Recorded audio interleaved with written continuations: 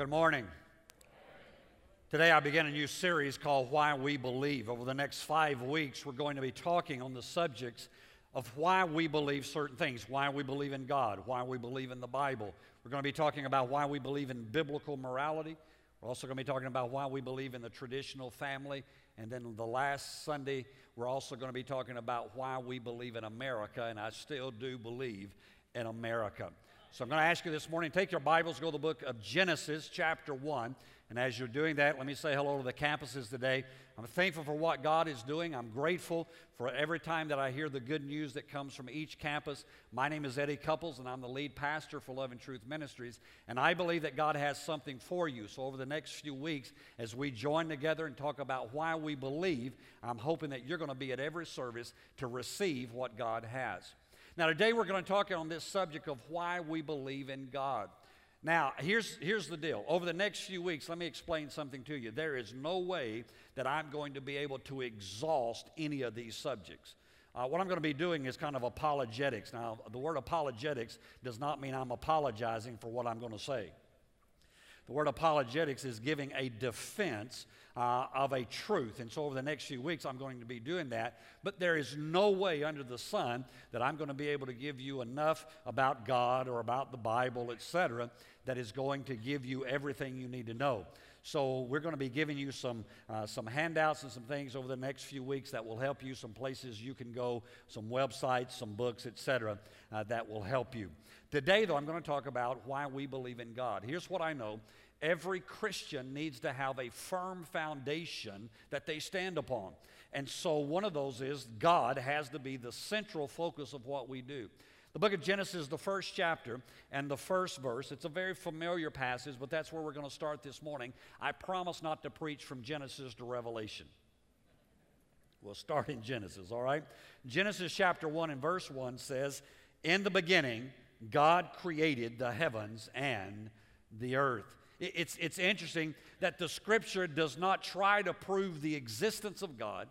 It just asserts it, it assumes it, it declares that the knowledge of God is universal. It just says to us, in the beginning, God. In other words, get it, let's move on, let's move into everything that God has for us. Now, here's what we understand. God is invisible, God is without parts, He's without body, He's without passions in the way that we understand passions, and therefore, He is free from all limitations. Having said that, I don't know about you, but that's hard for me to wrap my brain around. It's hard for me to understand this God who is so far beyond anything that I can comprehend. And so the New Testament tells us that God became flesh and dwelt among us. Now, Jesus, I can understand. God is a huge concept. It is something that you can spend a lifetime trying to understand, and you probably will never wrap your brain completely around it. But Jesus, in His humanity, walking upon this earth, living a life of a sinless yet a human being, He lived this life upon this earth to give us an example of who God is and how God operates. Now, by definition, this infinite, eternal being has always existed. Before time began, God was. Before there was ever a beginning, and after there is an ending, God still is. We deal in life, in the process of life, we deal in and day out. We are living life in time. It's divided up to months, to days. We've got seconds, we've got minutes. All of these things are divided up. And yet, God dwells in the eternal now. God has no time. And so as we begin to look at that, there are some things about God that I want to give you kind of to set this up today. And in the last part of the sermon, I'm going to show you how that you and I can know that there really is a God. First of all, you need to understand some things about God. First of all, God is omniscient. The word omniscient means that this is God's ability to know and to understand all things at the same time. In other words, God knows what you ate today for breakfast, but He also knows the greatest mysteries of the universe. God is omniscient. God knows everything. Now, for some of us, that's a little scary, because we understand that if God is omniscient, He knows everything about me. We'll talk about how you can get free of that in a few moments. The second thing about God is omnipotent. These are words that we are probably familiar with. The word omnipotent means that God is all-powerful. And I know the question that arises when you hear that, well, if God is so powerful, then how do bad things happen to what? Good people, right? But here's how bad things happen to good people. The God who is all-powerful has chosen to limit himself to mankind.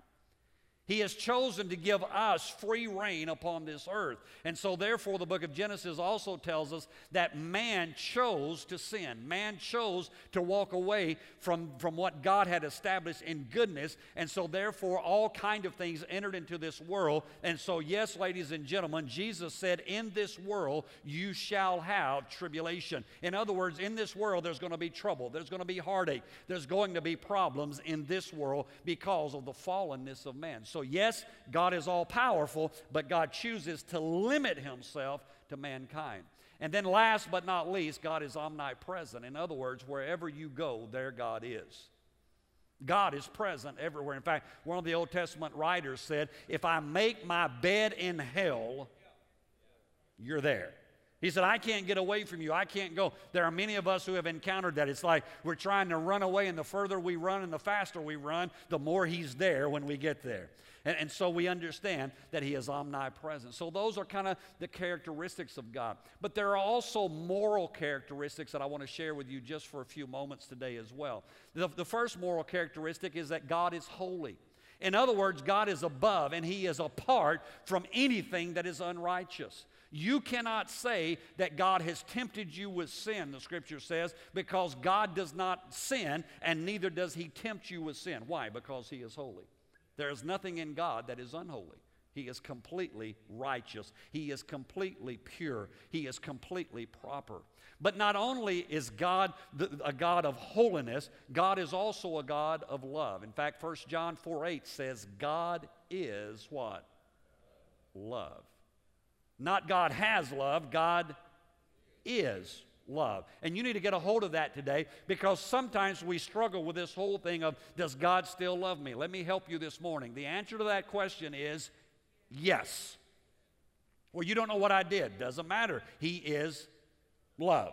Well, you don't know where I came from. Doesn't matter. He is love. Well, you don't know what's been going on. It does not matter. He is love. So if you're wondering today, does God love you? Yes, he does. He loves you. And so as we look at that, we also find out that God, one of his characteristics is that he is a God of mercy. Now, what does that word mercy mean? Here's what mercy means. It means that God does not give us what we deserve.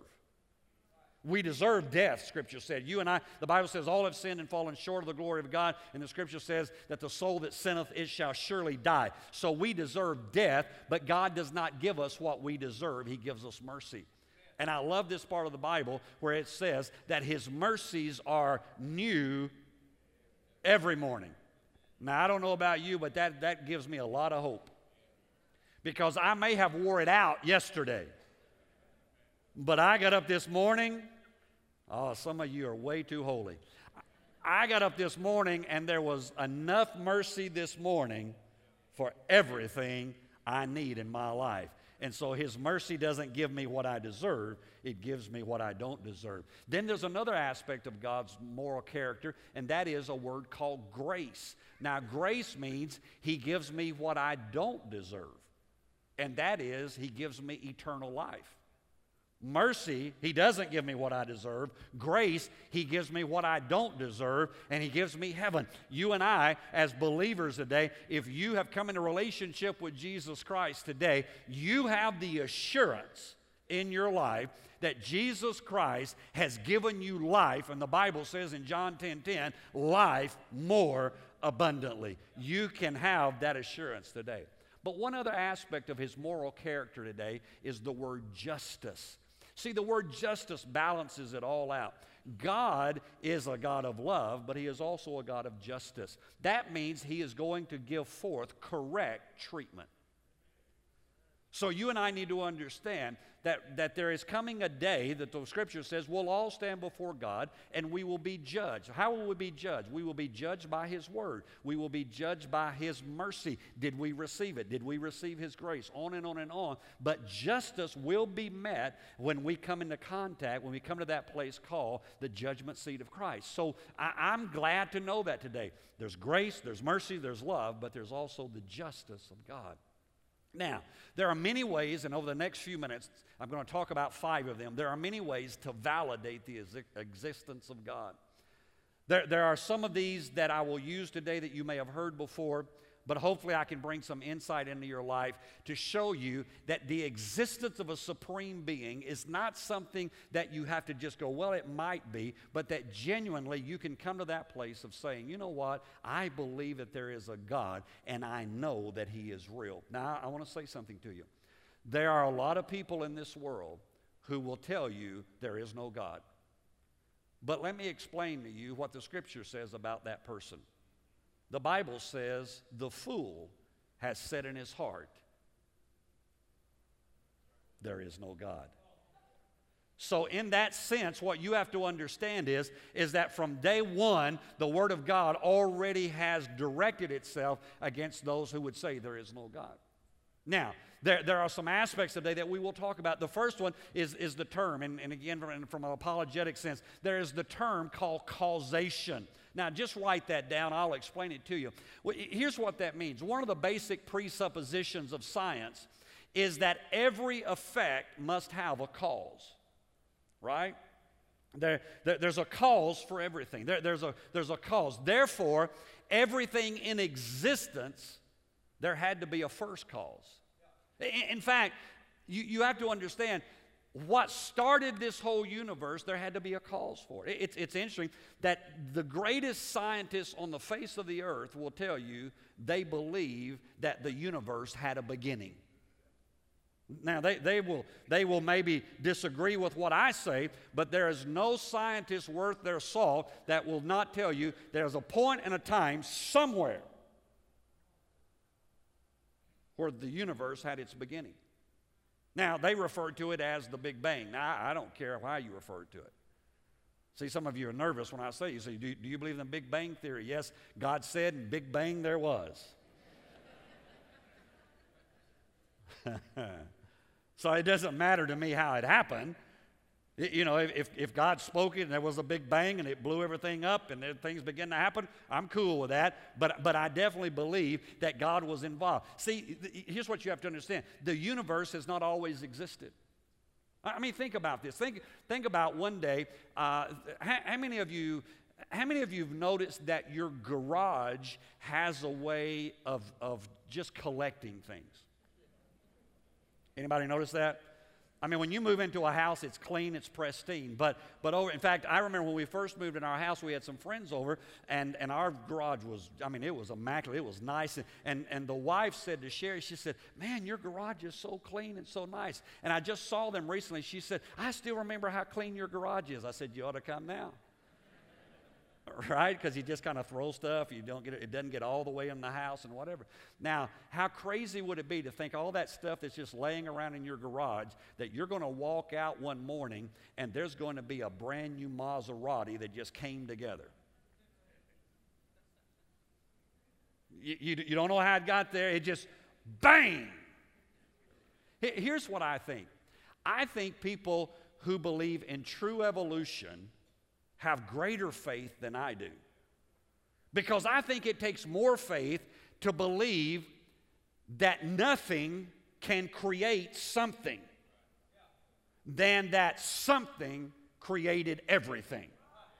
See, I believe that there was a cause, and I believe His name, you can call Him Jehovah, you can call Him God, you can call Him Jesus. All that I know is I believe that in the beginning God said, and there was. That there was a cause to the creation of this universe. And so as you look at that, what you understand is, how in the world can nothing create something? How can that be? We've got to come to that place of understanding. You know what? The universe operates by uniform laws. Have you noticed that? Listen, there's a thing called gravity. You can tell me I don't believe in gravity. Don't care. Doesn't matter. Let me take you up about 4 stories. Tell you to walk off. You'll believe in gravity when you land. It's a law. It's an unalterable law of the universe. There was somebody who caused it. There was something, well, it just spun out. It just happened. Really? I mean, I was recently in Washington, D.C., and we went to the National History Museum or whatever, Natural History Museum. And as I walked in, there was this big sign that said, "Welcome to your family." So I'm thinking, man, some of my relatives are hanging out here. I didn't know it, but they got all the way to Washington, D.C. Probably in a paddy wagon, but they got there. And I turned the corner, and it said 37 billion years ago. And I thought, I don't know any of them that long ago. And then as I walked down the hall, they told me who my relatives were. And I want to tell you, a muskrat is not my relative. Amen? I mean, they had all kind of creatures in there. Said, this is your relatives. Now I've got some family that act like animals. Sure, you probably do too. But I want to tell you, I didn't come from, I believe that God said, let there be, and there was. I believe that's how we all got here. You know, the Word of God lets us know that these uniform laws, there are 24 hours in a day. I don't care how you slice it. There's going to be 24 today. There's going to be 24 tomorrow. Listen, if evolution were really true, that ought to be changing. That ought to be, if there is no God, these things ought to be the speed of light ought to be changing. It's interesting that the laws of nature don't change. And when we understand that, we've got to believe in something. Call it what you will, but something that was before the beginning who brought everything into existence. So there's a cause, there's causation. The second argument is the argument from design. Is there a God? Yes, I believe that design tells us there is a God. In other words, something that operates in such a precise fashion as the universe, I don't believe it's an accident. I mean, how could it be an accident to watch the planets and the solar system and all these things? I mean, if the earth were just to move just a few miles one way, we'd burn up. If it moved a few miles the other way, we'd freeze to death. If all of a sudden the moon didn't give the gravitational pull, there would be the oceans would overwhelm the land. All of these things, but it's just right. There is a designer. Years ago, a theologian discussed it this way. He said, if you're walking in a field and you trip over a rock, somebody says to you, when did that rock get there? You may go, I don't know. How did it get there? Don't have a clue. He said, but if you're walking in a field and you see a watch, he said, if somebody asks you, how did it get there? You're going to say, somebody had to put that watch there. And not only that, he said somebody had to design the watch. The intricacies of a watch, the best Swiss-made watch that there is, does not compare with the intricacies of the design of this universe.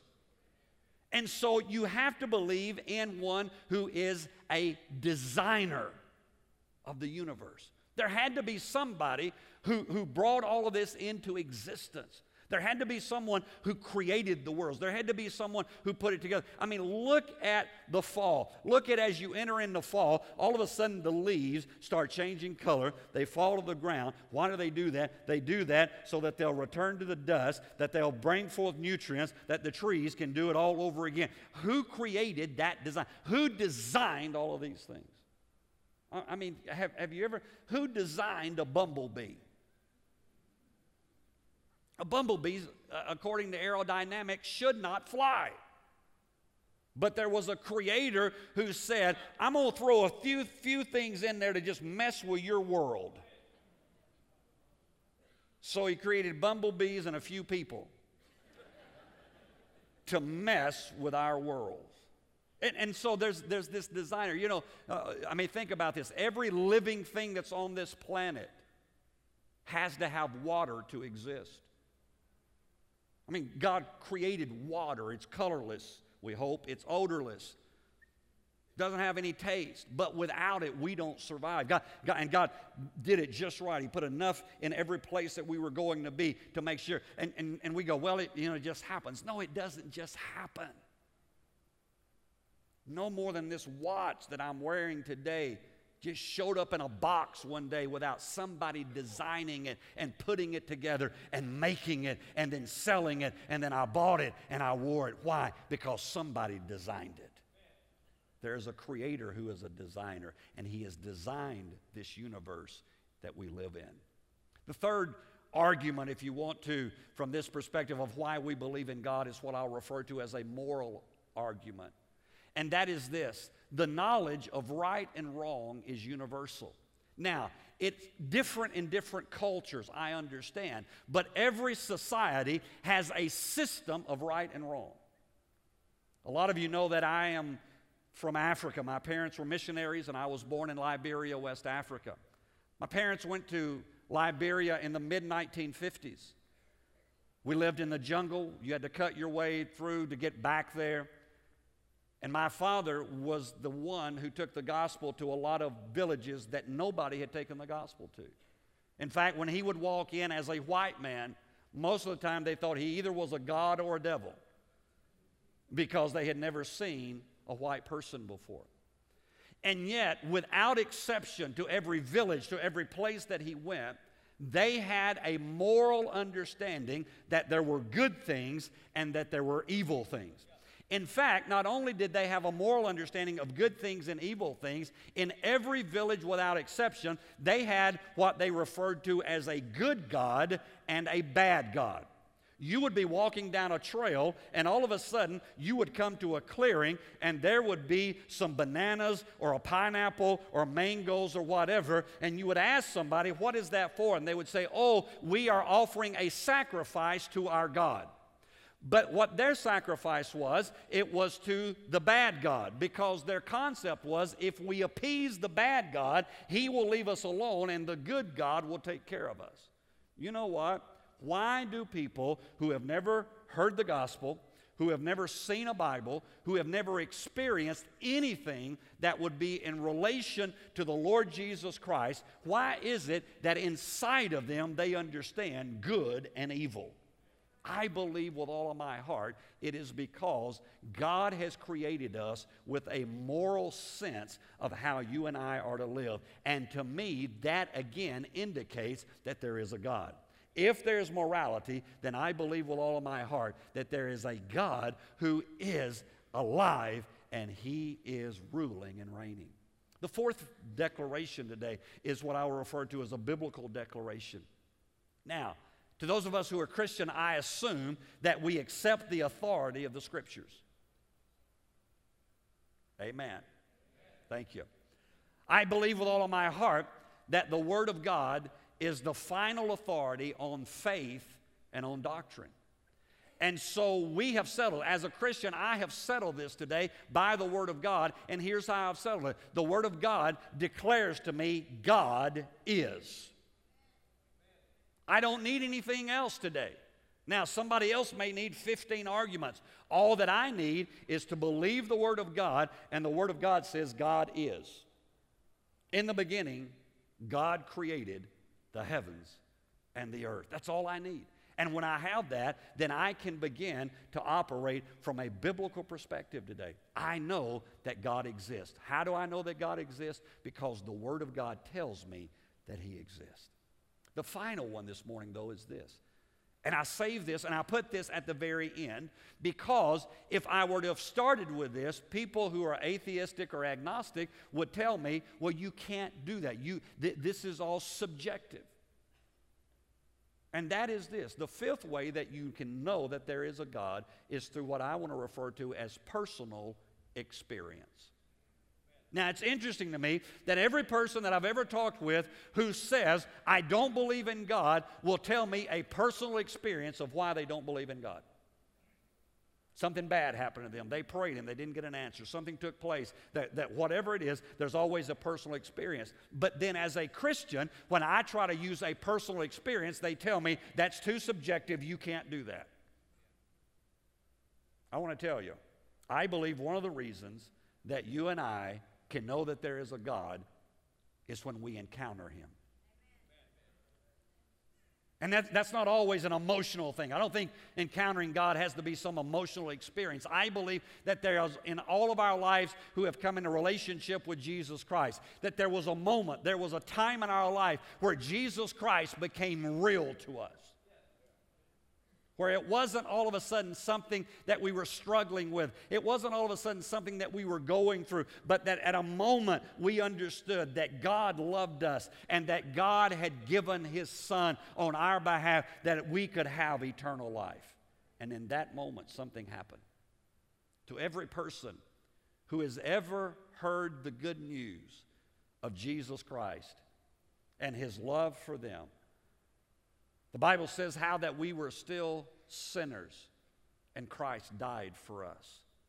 While we were still living our own way, doing our own thing, Jesus Christ died on our behalf. And you know what? For every one of us who have experienced that today, you can come to us and you can tell us the legalistic argument against God. You may even have a mathematical formula to prove there is no God. But I want to tell you, we've experienced Him.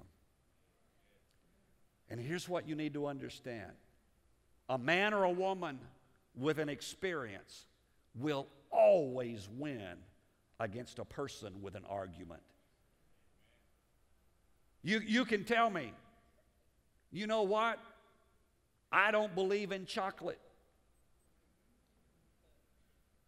I don't care. You can have all kind of reasons why chocolate isn't good. You can have all kind of explanations about why you shouldn't have it and why the ingredients of it don't create the right kind of taste. You can do all that you want to. But I've experienced chocolate. In fact, I'm planning on experiencing some before the day's over, just because I'm talking about it. And you can tell me, here's the reason why. I don't care. I have experienced chocolate, and chocolate is good. Now watch. The Bible says, taste and see, for my God, He is good.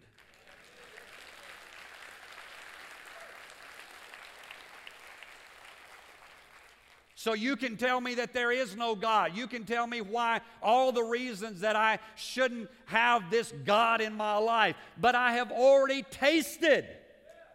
I've already experienced. I've already come into contact with Him. And just because you have an argument doesn't do one thing to me, because I have an experience. And I have experienced the goodness of the Lord Jesus Christ. I have experienced how He has saved me from my sins. I have experienced through the years of pastoring, watching as lives have been transformed from all kind of dysfunction and all kind of problems and all kind of issues. And I've watched as people have come into contact with God Almighty, and their lives have been changed, and their experience has brought them to another place with God. And you've come along way too late to argue me out of my belief in God. I want you to know, I believe we as a congregation and as a ministry, we believe in God for all the reasons that I've talked about today. But the greatest reason that we believe in God is because we have experienced Him. We know Him. We have a relationship with Him. See, I close with this. When you look at the whole aspect of why we believe in God, there's the external testimony of creation as you look at cause and design, etc., etc.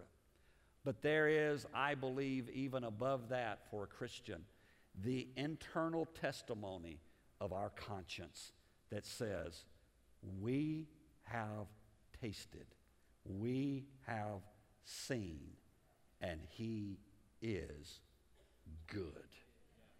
That's our word today, and that's why we believe in God Almighty.